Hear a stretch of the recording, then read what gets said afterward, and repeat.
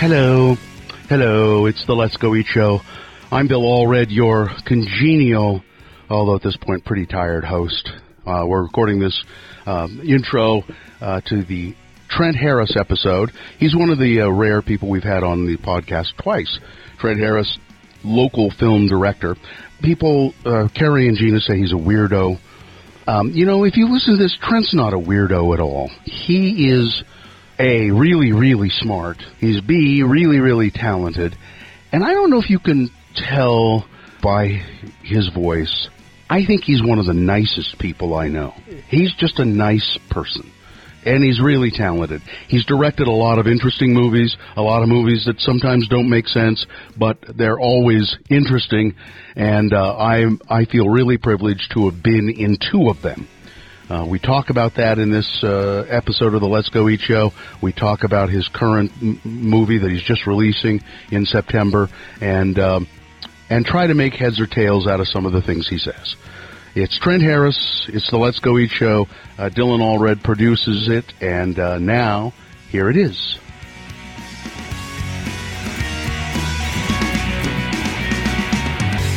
Are you rolling? So Trent Harris is here. And I tell people the story of when I did a movie with you. I've been in two of your movies. That's right. Delightful Water Universe, and now Welcome to the Rubber Room.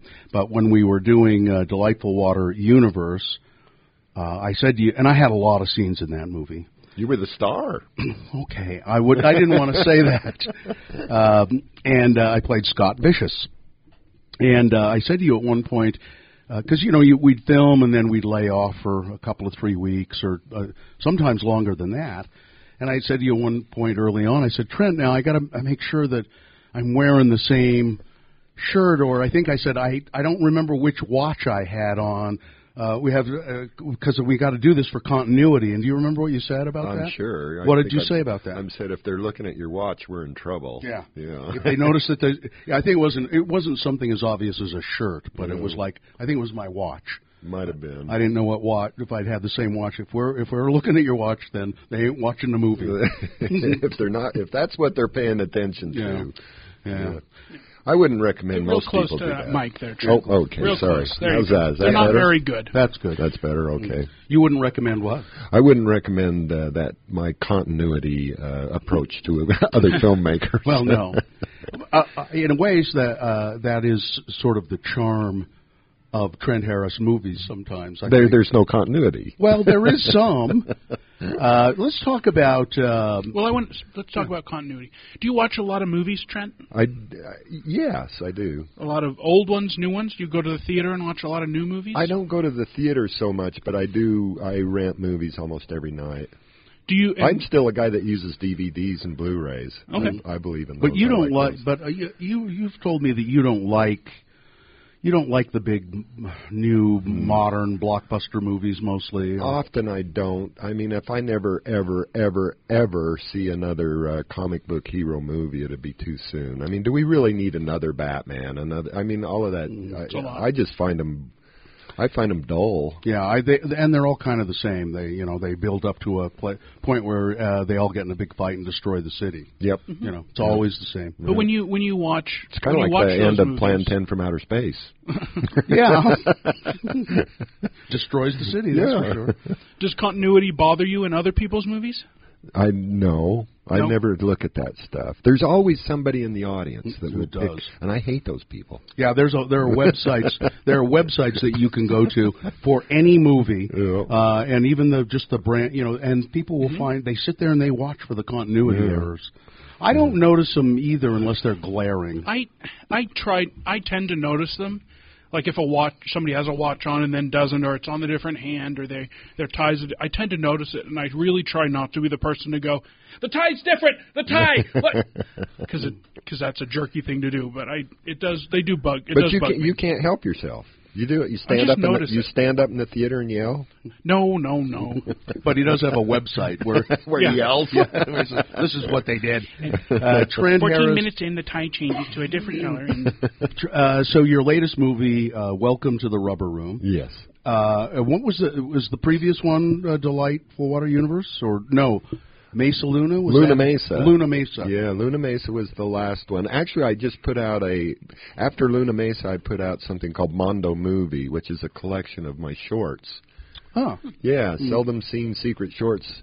You know, Bill, I've made almost 200 movies. You haven't.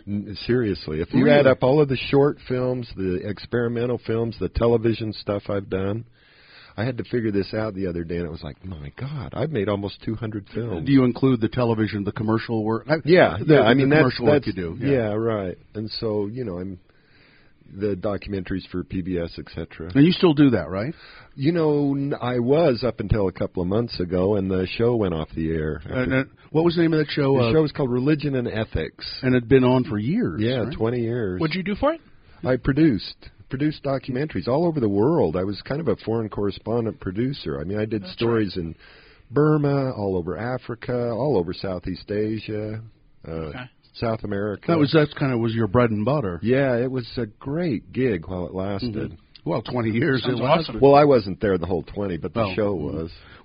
So what are you going to do? I am taking Spanish class at the moment. Okay. That's a smart thing to do. Yeah. And everybody should know how to speak Spanish. I think so, and I'm not really too worried. I've been kind of enjoying painting. I paint again and photographs, and I'm not in trouble financially. Mm-hmm. I don't have any money, but I'm not going to get kicked out or anything. But I'm just enjoying kind of thinking about different things for a minute. You're good. No sense of panic or no sense of panic. No, I just spent 10 days in Mexico City. And all I did down there, other than earthquakes and hurricanes, was go to museums. Were you there when the earthquake happened? Yes. Oh, I got to tell you, there was the neatest thing that happened. When I was in Mexico City, it didn't really hit that hard there. I mean, the epicenter, I think, was 400 miles away. Right. The sky lit up after the earthquake. It looked like northern lights. Like these bursts. And so I thought, wow, you know, what was in that margarita? But I went back and I looked it up on the Internet. And apparently there's a certain kind of rock that cracks in earthquakes and releases ions into the atmosphere, and you get these kind of mini northern light effects in certain earthquakes. That's cool. Did you have your camera with you? No. But actually there is video of it on the Internet. I saw some. Yeah. So that's great that you're doing that, though. I mean, just kind of traveling and doing what you want to do and relaxing. Yeah, and I'm I thought I was going to be in a total panic. 200 different movies and pieces of film, I guess is what you would say. I mean, you know, I started making movies when I was, I think, 17 or 18. And I have been working nearly every day since then on a movie in one way or another, whether I'm writing it, producing it, promoting it, thinking about it. You know, that adds up to the 200 movies. I think you told me about that before. Yeah. You know, this is when you were a kid in Idaho you started? No, I actually started here in Salt Lake, but it was the first year of college when I got What was here. the first movie you made? Mud. It's called Mud. Well, they stole that from you and did that Matthew McConaughey movie. That's right. Should have sued those I know, and it was bitches. exactly the same plot. What was the plot of your Mud? Well, there wasn't really a plot. It was pictures of mud. And it was pictures of mud cut to a Jimi Hendrix soundtrack. It was actually pretty cool. Yeah. Do you still have it? You still have it? I wish. I wish. You say you published the this thing of shorts. Yeah. What's it called? Mondo Movie. Mondo Movie. How many different movies are in it? Oh, I think there's about 20 on that one. And what's the earliest one? I'm trying to think. I mean, some of them go back to the 70s. There's some from the 70s. There's one in there on Timothy Leary. I did Timothy Leary in like 76. Allen Ginsberg is on there. Where you talked to them and interviewed them? And made little movies with them. God, you surprise me every time I talk to you. You made a movie with Allen Ginsberg? Yeah. I spent 4 days with Ginsberg, and actually it was weird because it was the day. I remember it was the day that Reagan got shot. I was with Ginsberg, and we were driving down the street, and I'm going, "Oh my God!" And what did he say about it? He said, "Live by the gun, die by the gun. Why are you so upset about this? You surprised by this? Why are you surprised?" Yeah. When I remember seeing a movie that you did where you're wandering around out on the salt flats and Naked Reality is the title of that one. That's actually maybe my very favorite movie I've ever made. I don't know where I saw. You must have shown it to me. Maybe, or it was at the Media Center. Or I don't know. It's so cool. I made that whole movie in one day, and I think it might be the most actually successful whole piece I've ever done. It's only about 20 minutes or something. You're satisfied by it? I just think it works on every level, more than maybe any film I've ever made. You're just wandering the salt flats? Yeah, I mean, looking for reality, trying to figure out what to take a picture of. Yeah, so that's you. It's featuring you. It's just me and the camera wandering around where there's nothing, trying to... It's actually... I'll get you a copy of Mondo Movie. It's really cool. And that's on Mondo Movie? Oh, you know where that is? That's on, I think that's on, as an extra on the Plan 10 from Outer Space video. That's where I saw it. That's where it is, yeah. How many of your own movies are you in? How often are you in your movies? More than maybe a cameo. Not much. Well, gosh, I guess I was in Luna Mesa. I had to be in Luna Mesa because I was the only one there. It got to that point where I was... I haven't seen the whole thing. Yeah. I've seen the shorts and a couple of different shorts from Luna Mesa. It was a detective story. Kind of. I mean, it almost operates more like a poem than it does a movie, quite frankly. I've got to see the whole thing because it's really pretty. Oh, it's gorgeous. Is it Cambodia? Is where you're doing? Well, I shot it in Cambodia, Rwanda, Sierra Leone, in Mexico, and southern Utah. I shot it all over the world. Wow. I've got a lot of frequent flyer miles.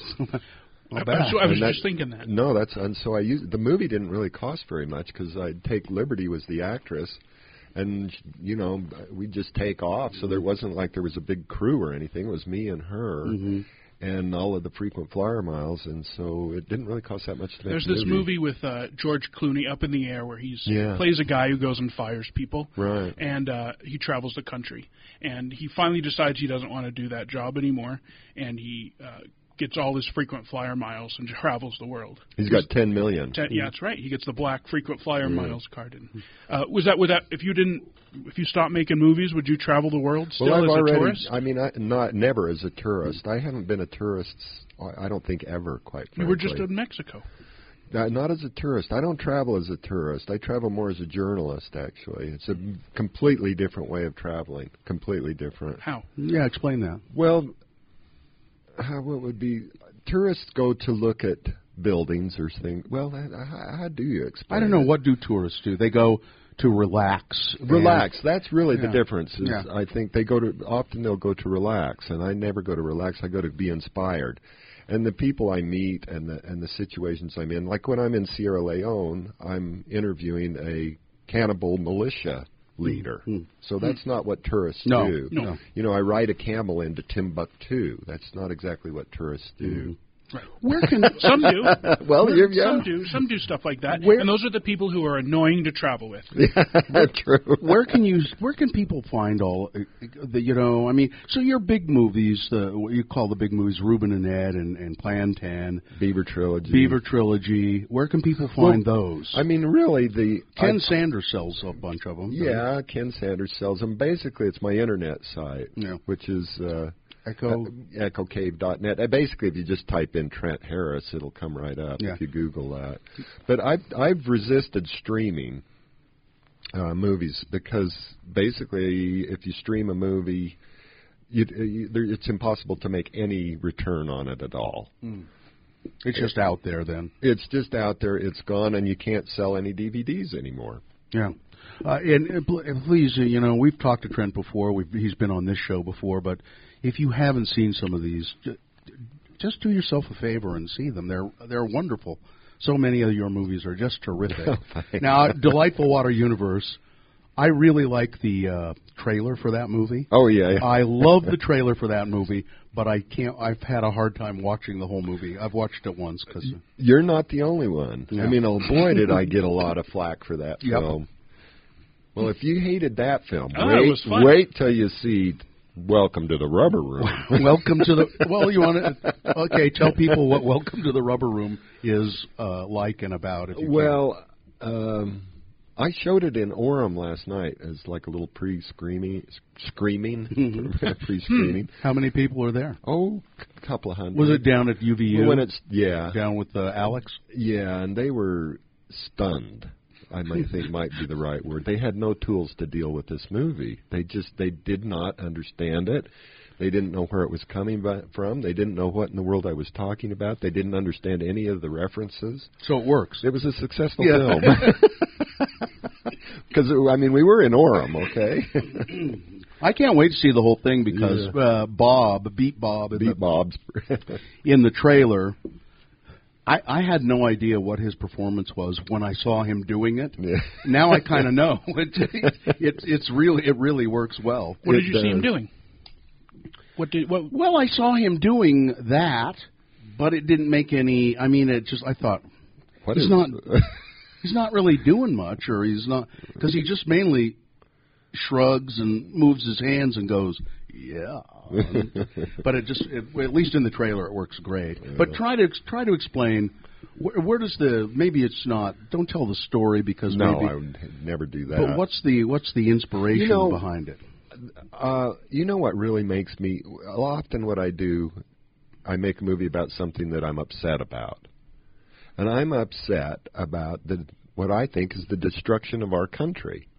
You know, I think that things that are really, really wonderful are being torn down and replaced with things like Pottery Barns and Bed Baths and Beyonds. Mm-hmm. You know, stuff like Ken Sanders' bookstore, it's still there and he's still operating, but it's under threat of being torn down. Yeah. Mm-hmm. I mean, you know, maybe it'll be a few years off, so people still go there, please. Mm-hmm. But it's a destruction of anything that is different and weird and wonderful, and being replaced with the generic. Those apartment buildings that are going my God! What is this? You know, we are creating the ugliest city in America right now. Well, what is going on? Well, it's because there's such a shortage of places to live. They're putting up as much stuff as they can in a hurry. But why do they have to put up stuff that just kind of looks all the same and ugly? Yeah, it's quite frankly they are creating. Wait, where do you think those are going to look like in 20 years? We're going to have a city filled with ugly slums.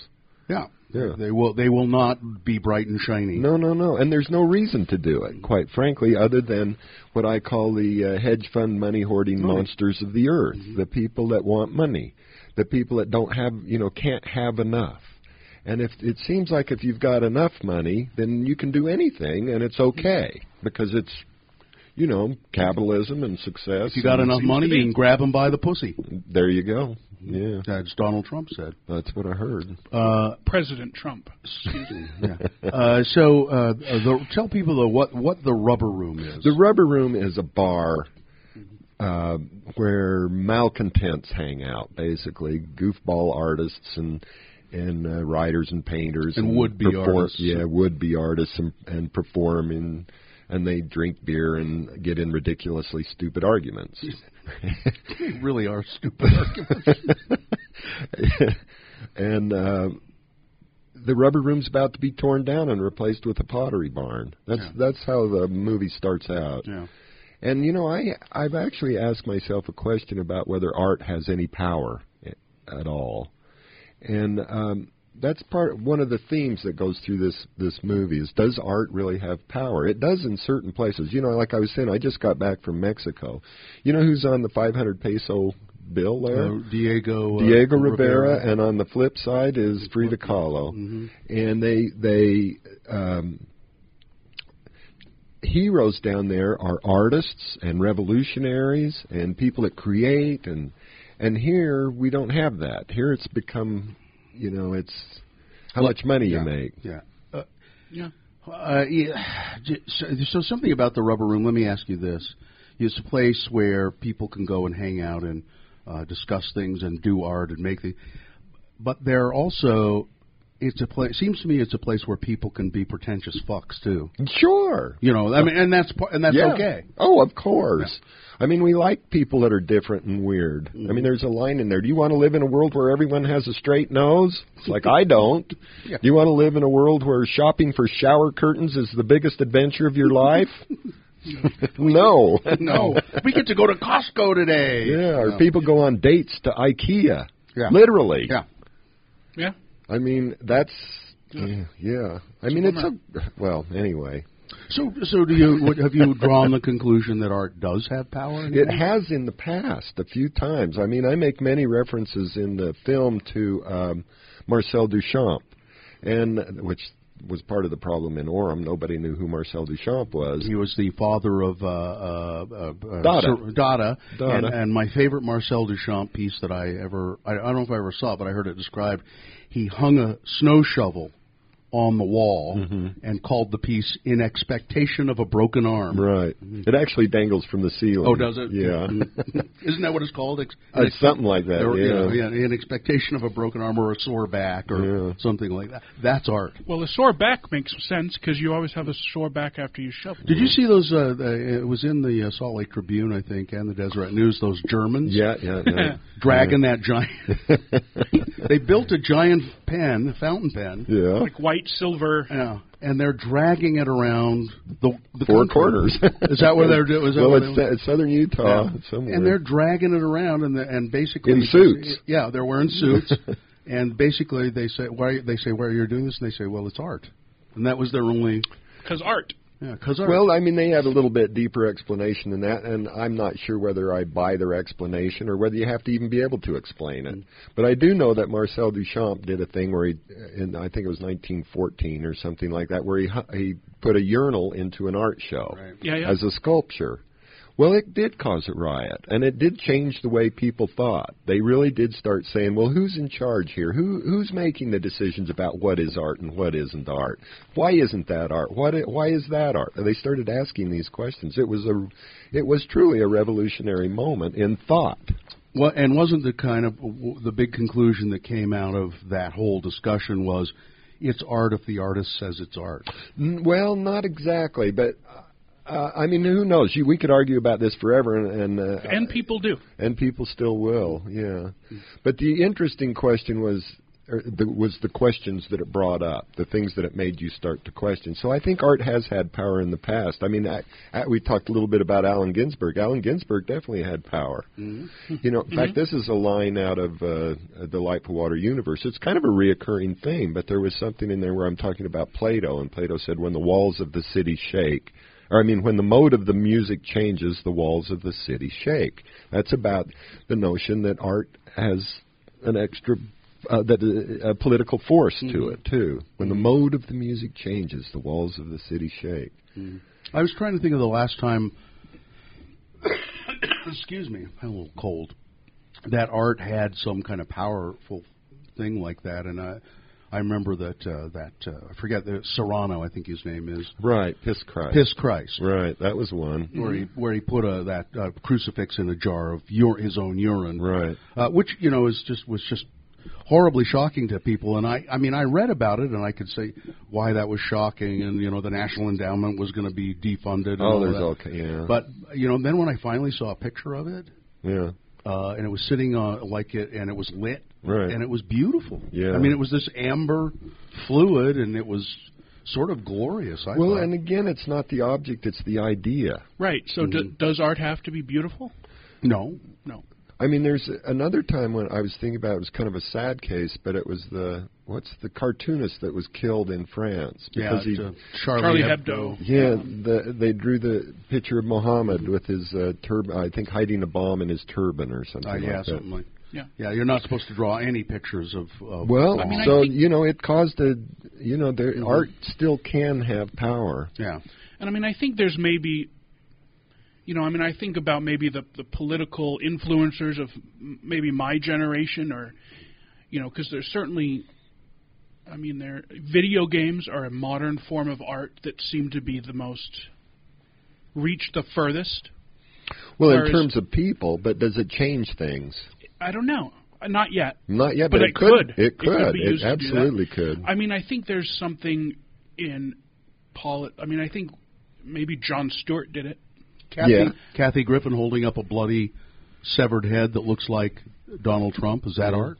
Well, I think that's what she kind of intended it to be. Well, yeah, I think there's satire and there's, I don't know. I'm not one to get into defining this is and this isn't because I've studied it long enough to know better than to try to do that. But I like that a lot. Yeah. That's good. But it's to me, it's always been important. It's always been important, and I'm. Those are the people that I look up to in my heroes. You seem rather pleased that the people down in Orem who watched Welcome to the Rubber Room didn't seem to have any idea what it was about, or did they?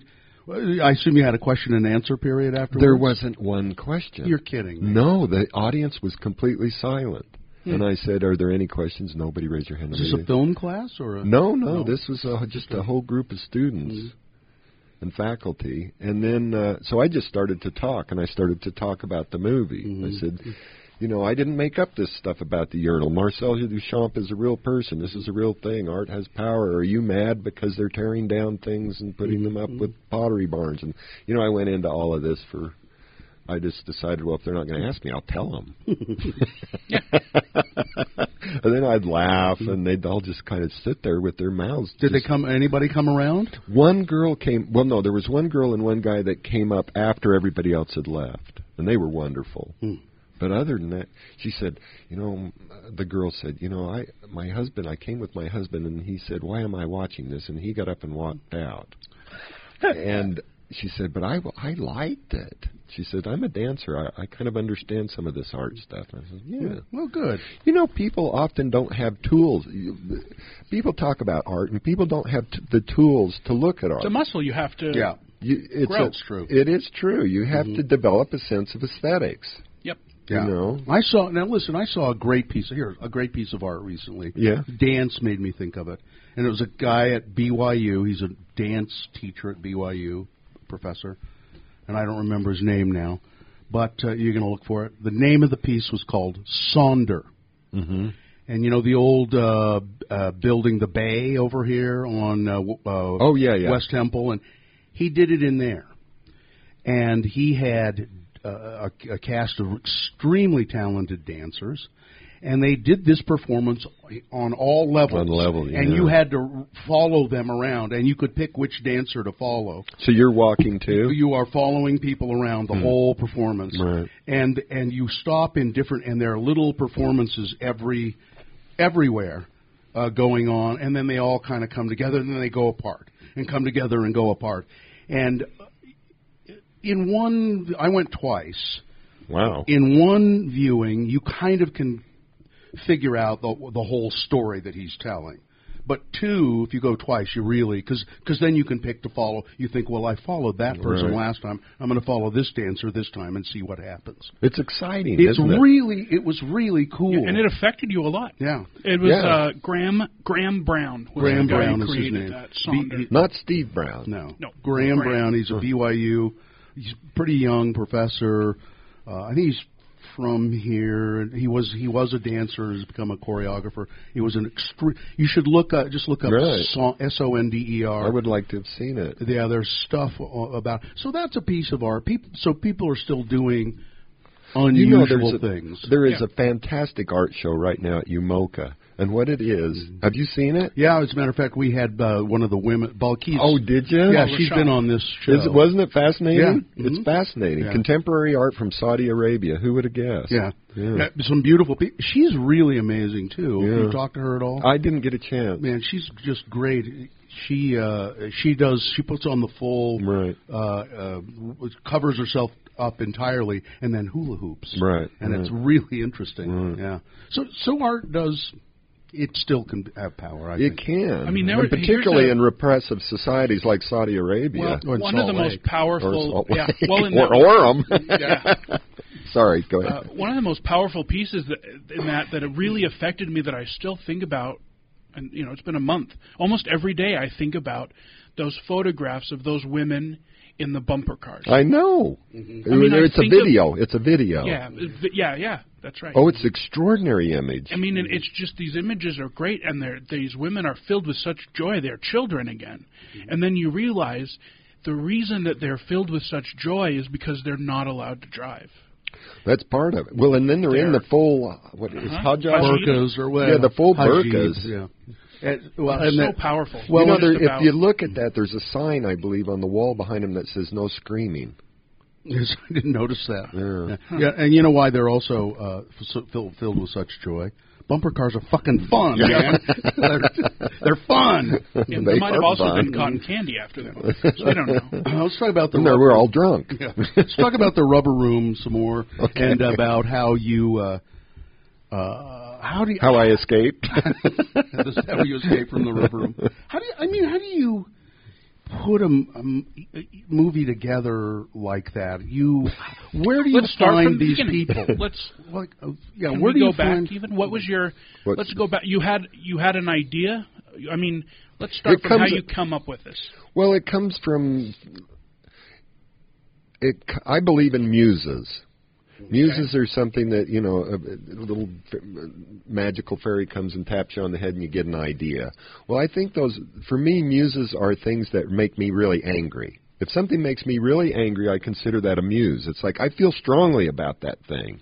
And so that's where it begins. I start to write about things that I feel strongly about. So you saw a Pottery Barn and got all pissed. Well, that's part of it. There, and so it comes from it's a synthesis of many different things that I'm interested in at that moment. Mm-hmm. So I'm interested in art. I'm interested in Dada. I've been exploring that. When I did Luna Mesa, a lot of the script was written using Dada word games. So I was, getting I was getting interested in all of this kind of stuff. And I learned a long time ago, really after my first feature film, that a lot of people are just not going to like my movies. So, isn't it funny that? So what am I going to do? Am I going to stop making them and make the kind of movies that they want? And it's like, since I'm not making any money anyway, I'm going to make the movies I want to make. I'm going to make something that I would like to sit down and watch. It's I funny, might be the only one. It's funny though that your first movie, your first kind of, Hollywood movie, Ruben and Ed, is really pretty straight ahead. I mean, the characters are weird, but it's a pretty straight ahead movie. Well, wouldn't you say it's very structured? And I tell you, it wasn't in 1991 when that came out. That was a very. It is. I agree with you totally. But people were like, "What in the hell is this?" Why? Because maybe it's the characters are just such oddballs and say such strange things. Well, but it was really well structured and plotted. I think it's got something to do, again, with the development of a sense of aesthetics. And I think a lot of movie critics, quite frankly, don't have a developed sense of aesthetics. Their sense of aesthetics is developed by looking at movies. Well, there are other things. When you start to add in other things like sculpture and painting and politics and things that shape, how many dances did they go to, how many operas did they go to, how much travel have they done? Mm-hmm. This is how you develop a sense of aesthetics. So they come into a movie like Ruben and Ed and they haven't seen anything like it before. Mm-hmm. And so they what they are trying to do is categorize things. This is a comedy, this is a drama, and then they come up against me and it's like, well, what in the hell is this?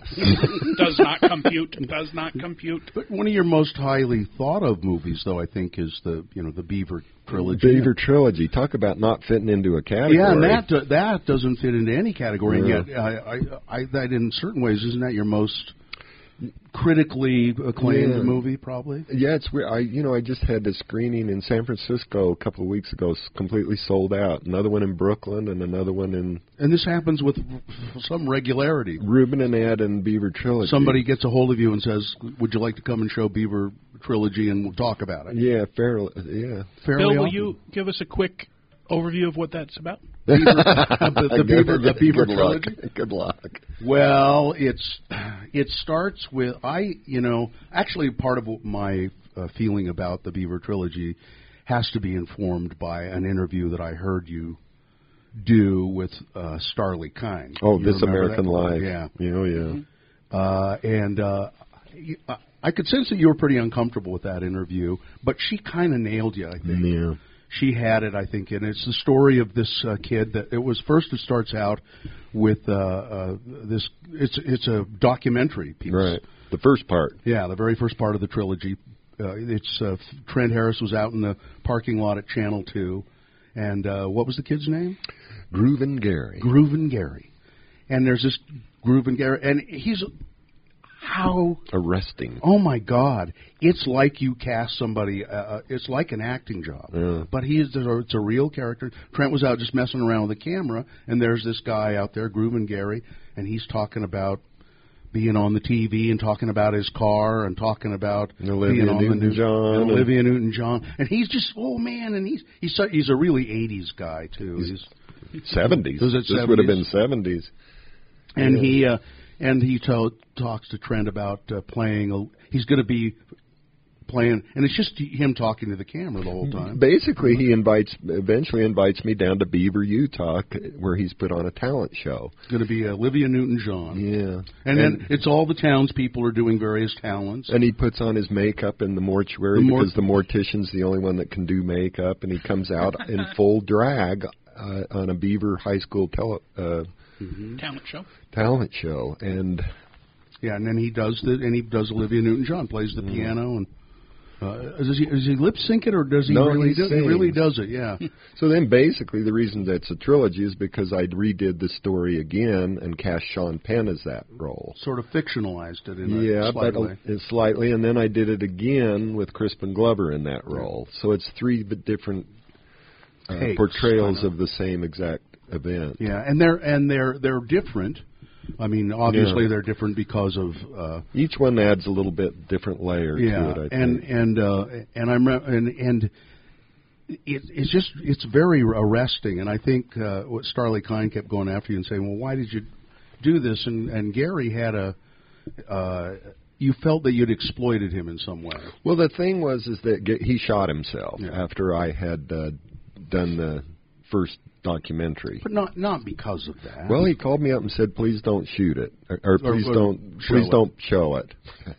And I said, oh, don't worry about that. I hear that a lot. Yeah. Anyway, he did shoot himself. It didn't kill him, but he shot himself. Mm-hmm. So then I put the film away. First time I didn't think I'd exploited him. He's the one that invited me down. Yeah. But if I start showing it after that, then I feel like I've exploited him. But really what it was is that he didn't die. And so for years I'd wanted to show the piece and everything I'd put together, but I didn't. And when Starley on This American Life, basically what they were all going for is, did this guy shoot himself? And I was not going to say that because I just wasn't going to say it. I'll do it now because actually it's out there. Well, and he's died here a few years ago, so there's not as a result of the shooting or anything. No, it was some other complication. Yeah, it was. I think he was 54 or something, and still in Beaver, Utah. Yeah. Remarkable guy. Changed my whole life. Yeah, and it's just interesting that with that kind of little background, that it brings the whole trilogy kind of really into sharp focus. I think, when you think of it that way. It's a strange movie. It's a strange experiment, and to put those three films together like that, it's not like any other film. Films don't operate that way. So it was an interesting experiment. It's really. And it's also the kind of thing that you cannot repeat. No. It's not like I could go out and do that form again. No. It's just not going to work. No. And the performances, like when you get Sean Penn and then Crispin Glover, they're pretty remarkable. Yeah. They're pretty. But they pale in comparison to the real guy. You're right. Yeah, you're really right. Do. Groovin' Gary is brilliant. The star. He's brilliant. Brilliant. Yeah. He is just brilliant. He's so genuine. Yeah. And so excited about everything. Yeah. So see the Beaver trilogy, you can get it at Trent Harris's website. Yeah. Order it at echocave.net. Yeah. Right. Yeah, or just type in Google Trent Harris and it'll come right up. And then if you want to see Too Much of Me, you can get Delightful Water Universe. I think, Bill, you are great in that movie. Why did you think of me for that? You were the only one that would do it. You just called me up out of the blue. You want to be in a movie? Yeah, okay, sure, why not?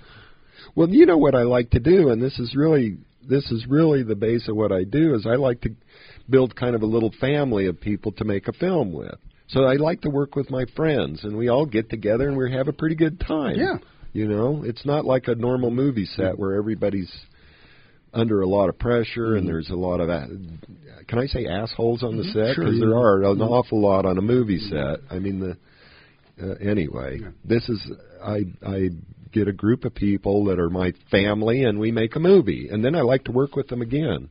I mean, you and Stephanie were in that. Mm-hmm. And then in Rubber Room. And in Rubber Room. And Stephanie I'd worked with before in Plan 10. Yeah. Has Pat been in every one of your movies, almost?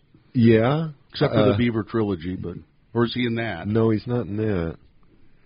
I know he's been. He wasn't in Luna Mesa, but yeah, Pat's been in a lot. Plan of 10 and yeah. He's naked in Plan 10. That's right. That's his ass. Whose ass is it in Rubber Room? I can't tell you. It's a secret. They made me promise not to tell. But you know whose ass it is. I do know. Yeah, we showed that on our live stream thing today. It's the internet. You can show a hairy male ass for a second. You think it's male? Well, that's what I said too. I said I think Gina said, you can't show a guy's butt like that. I said, well, you can, and maybe it's not a guy. Maybe. So we were kind of took a little trail off there, but we were talking about. Boy, did we ever! That's all right. That's the point of a podcast. So I was trying to maybe go through if you have any kind of process. So you get mad at the pottery. You get mad at the Pottery Barn. But he writes and a other things. You write a script, and then you sit down and you start writing. Yes. Mm-hmm. Yeah. And are you writing a script, or what are you writing? Yeah, I'm writing a script, but I don't necessarily start at the beginning and go to the end. The thing you do is you write the part that you know, and then you fill in the rest later. If you try to start at the beginning and go through it sequentially, at least for me, I can't really do that. I don't know. I don't think very many writers do that, quite frankly. You write the parts you know, and you begin to develop characters that way, and you reach a point where the movie actually takes over and dictates what it is that I have to write. It's like, if I write this, okay, that'll work. If I write this, it won't work. And the movie lets you know that. Or so you get all these little points, and you have to connect them. That's not a bad way to put it. Yeah, there's definitely that. So then you come up with a story. Then I go get my friends, and I say, let's make a movie. How long does it take you to write a script? Well, that depends. It takes a long time. I mean, Ruben and Ed I must have worked on for well over 2 years. I mean, it's a hard, painful thing to do, quite frankly. When you do something like, I asked you how long the Rubber Room, what's its runtime? Right. You said about, 78 minutes? 75 or something like that, yeah. 70 minutes. It seemed like, when I was working on it seemed like there were hours and hours and hours of film. Yeah. There really wasn't. I mean, we may have been standing there for hours and hours, but there really wasn't that. I don't shoot that much, quite frankly. I'm not one of these guys that, shoots 40 hours and cuts it down to 1. So really, you didn't cut a lot out of it. Well, I cut stuff out, but I don't, I mean, for instance, working with you, I seldom had to do more than, 1 or 2, 3 takes maybe. Yeah. I'd say, Bill, maybe, most of the time we just did it. But once in a while I'd say, oh, no, the joke is right here. And you go, oh, boing, and your light bulb would go on, and then we'd just move forward like that. So I didn't do, if you look at that, I don't do a lot of takes with anybody. No, really. You don't do a lot of directing, really, Trent. Well, you are a director. But the trick to that is you cast the right people. You don't want to be in there directing while you're, directing actors while you're trying to shoot. It's too late then. Mm-hmm. What you do is you cast them right. And then you get on there, and you cast them right, they're going to do it. So then what you're concerned about, if you cast everybody right, you've got the set pretty much right, what you're doing is you're concerned about how it looks. Well, there's the pace. that. I'm concerned about a lot of things, but one of them is how it looks. But you get a good cameraman like we had to help out on that. What I'm concerned about is that in my brain I have to keep there is a continuity that goes on. It may not be what watch you have, but it's where you are at emotionally, because we shoot things out of sequence. Yeah. So, for instance, I know that even though this is the first scene that I've shot with you, you have to be at this one place emotionally. Yeah. So that, and then maybe 5 days later, or sometimes 5 weeks later, we shoot another scene, and I know, well, this happened before that, so he has to be here. That's the hard thing about. See, I've always been trained as a stage actor, and you have that continuity, and you know your character develops and your emotion builds and stuff. When you're doing the film, it's all over the place. Yeah, that's really a special skill a good actor has to develop. That's hard to do. I would imagine it's very difficult. Yeah. That's where the directing comes in and helps. Mm-hmm. You can say, oh no, this is remember what we did. Well, or this one's lower, this one's higher, this one. I think that. When I work with actors, I'm not a great director. I know very little about acting, quite frankly. But when I think that the less that you tell them, often the better off you are. So I can say faster, you know what that means. Sure. I can say slower, you know what that means. If I get into stuff like, imagine your bacon frying in a pan and all that, we're in trouble. Yeah. We're in trouble at that point. There are directors who do that. I know. Sure. I've seen it, and I think it's ridiculous. Yeah. How long did you shoot Welcome to the Rubber Room? Well, it was shot over a long period of time. The thing that I've done is that, so I don't know exactly how many days. I'm going to say, I don't know, maybe 20 days total, but they wouldn't even be full days. But what I've done is, since I don't have any money, if you have time, you can make that work too. So what I do is I split the movies that I've made ever since, quite frankly, ever since Ruben and Ed, I've done this. I split the movies into sections, and then I shoot sections. So I can produce a 10-minute section of the film. That's doable. And then we go and I go back and I do all of the preparation for the next 15 minutes or something like that. So there can be weeks and weeks between that 10 minutes and the next 15 minutes. But that is actually, I think, a way to work if you don't have any money. Because if I had to sit down and say, okay, we're going to shoot this movie and it's going to take us 30 days, you can't do it because you're working. Yeah. So the only way I could get you to do that is to pay you big bucks, and you'd have that kind of thing. So you can't do that. What was I don't remember. Do you remember the period of time since you first started shooting it until you? It might have been a year. Yeah, probably. It might have been. This was a long one. Because I remember you went out and you first shot after your back surgery, Bill. Yeah, you had right. The wound pump on his back, and That's he was still kind of recovering. And then a long time, 6, 8, a year went by. A long time went by. And then we finished it. Yeah. And they said, and he said, I'm going to shoot this movie with Trent Harris. And I said, oh, another one. No. And he went, no, same one. It's the same one from last year. Well, that first sequence that we did was all in the Rubber Room, which was a set we built. So after the set was torn down, then I had to come up with the next, all of the stuff that was needed to get to the next part of the movie. So it takes a long time. I love just in the trailer for the Rubber Room, Welcome to the Rubber Room. The one thing I like, I'm in 2 pieces of the trailer, and I like where what's his name and I are outside. Tito. We're outside the Rubber Room, and we look like meerkats, Kind of. Well, it reminds me of Whack-A-Mole. Yeah. I think maybe you said that too. You said, "Why does it make it like Whack-A-Mole?" No, that's very funny. Yeah. That's the other thing that's really exciting about working with people like you is if you cast somebody that is better at it than I am, then you bring things to it that I would have never been able to do. Like you guys came up with that. I don't think I did. I think you're right. We did. You guys came up with that. That's not, and it was like, wow, that's really good. Go for it. Make it a Whack-A-Mole. Yeah, keep doing that. Yeah, do that. Do more of it. Yeah. So that's the exciting thing is when people come in and add to the dimensions that I would never have thought of. Do you edit your own stuff? Oh yeah. He does everything. What do you use? Oh, I use an old form of Razor blade? Final Cut. I have cut with razor blades before. I have cut films with razor blades when I started. Yeah. How long does it take you to edit? How long did it take you to edit Rubber Room? Not very long. I edit very quickly. I know how to edit because I've been doing it since 200 movies. Yeah. So I 43 years or something. 40 more than that. So a couple months? Oh no, I can edit it. No, much quicker than that. And he does the music too. Yeah, and compose the music. And why? And tell people why you do the music. Why? Because I got so screwed up on the other stuff. because of Ruben and Ed, right? Oh, no, it wasn't Ruben and Ed. It was Beaver Trilogy. Oh, I thought it was Ruben and Ed. No, it was Beaver Trilogy. I had a lot of trouble getting it released because, well, in fact, it never got really released because of music rights. Copyright stuff. Yeah, it's just trying to get rights to Olivia Newton-John song. Forget it, unless you've got big bucks. Yeah, right. If you got enough money, they'll.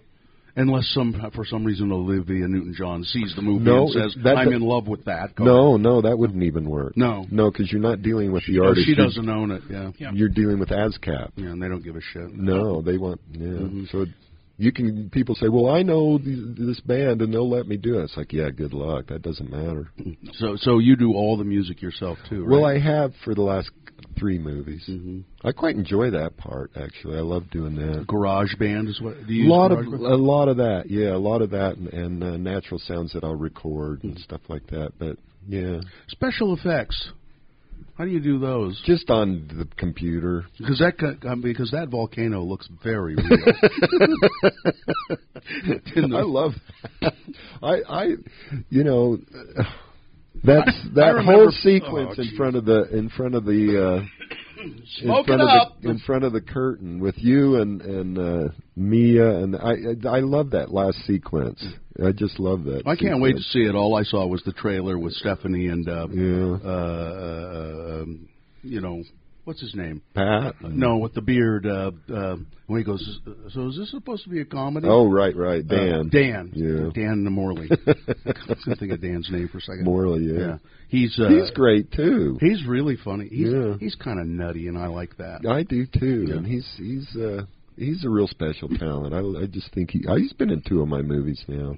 See, the thing about Delightful Water Universe, for instance, Dan Morley was in it, and Stephanie, and Stephanie. Now, but Matthew Ivan Bennett, who's a playwright, and Dan Morley are in it, and I had no idea they were in it until I saw the movie. Oh, really? Yeah. Huh. I didn't know they were in it. Huh. And I saw the movie, and I went, "Oh, I know that guy." Right. I didn't. He's in the movie, huh? Because they were just filmed shot at totally a different time and place. Totally different time. Yeah. As a matter of fact, I don't even know if I figured it out until Matthew Bennett, because he's only in, you know who he is? Yeah. He's the jailer, yeah, right? Yeah. He said to me, we've been in a movie together when I was working with him at Plan B doing something. We have? Yeah, I'm in Delightful Water Universe. You are? I don't remember you. And then he said, I'm the jailer, and I but we never were on the set together. Right. Yeah. That's how Trent works too. Just like you said, chunks of the movie, and I think those chunks were done way before they might have been before I ever started working on it. Yeah. So you're going to show Welcome to the Rubber Room at the Tower coming up Friday. Whenever you're listening to this, it's Friday, September 22nd. That's the first showing. Yeah. At 7:30 is when the red carpet madness begins. I mean, don't think of this as a movie premiere. Think of this as a surrealist happening. Then it works better. It's not just the movie; it's the whole experience. I've got some kind of strange surprises. Actually, I've got a hula hoop artist. You do? Yes, I do. Well, cool. You shouldn't have given that away. Well, we'll bleep that out. No, we won't. So, and then it'll show. I think it goes on for the week. For a week. Yeah. And they'll do one showing a day or 2? Or I'm not sure. You're not sure? Yeah. See, that's the great thing about the Salt Lake Film Society, too. They, we... Supportive. Yeah, and we do ads on our show, the Radio from Hell show, for the Salt Lake Film Society all the time. And we say, well, yeah, sure, they have all these movies at the Broadway and at the Tower, but they also support local filmmakers. Yeah. They try and... nurture film community here in Salt Lake. That's true. And I think that's a great thing that they do. And speaking of the Tower, you can rent the Beaver Valley trilogy there on the shore. Yeah, Beaver Trilogy's there. Not Ruben and not Ed. Valley, just Beaver Trilogy. The Beaver Valley.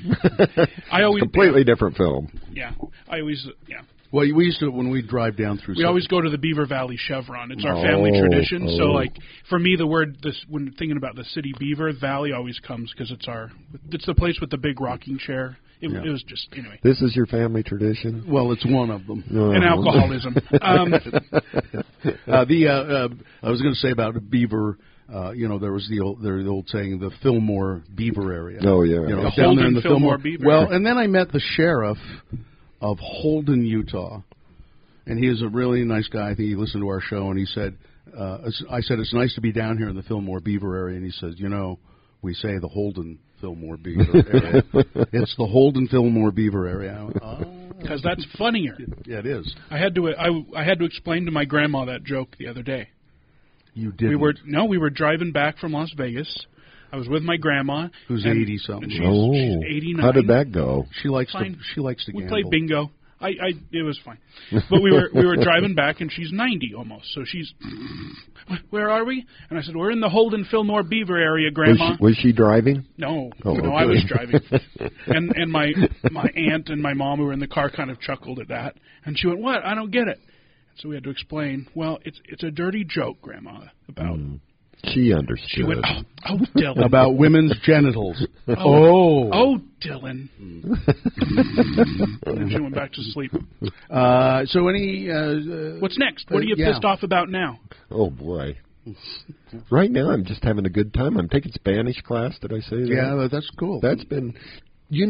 I got to tell you something. Our legislature, as much as we all make fun of them, actually did a really, really good thing. What? They passed a bill called HB 60, which means that anybody over 55 can go to college for $25 a semester. That's a full load. Really?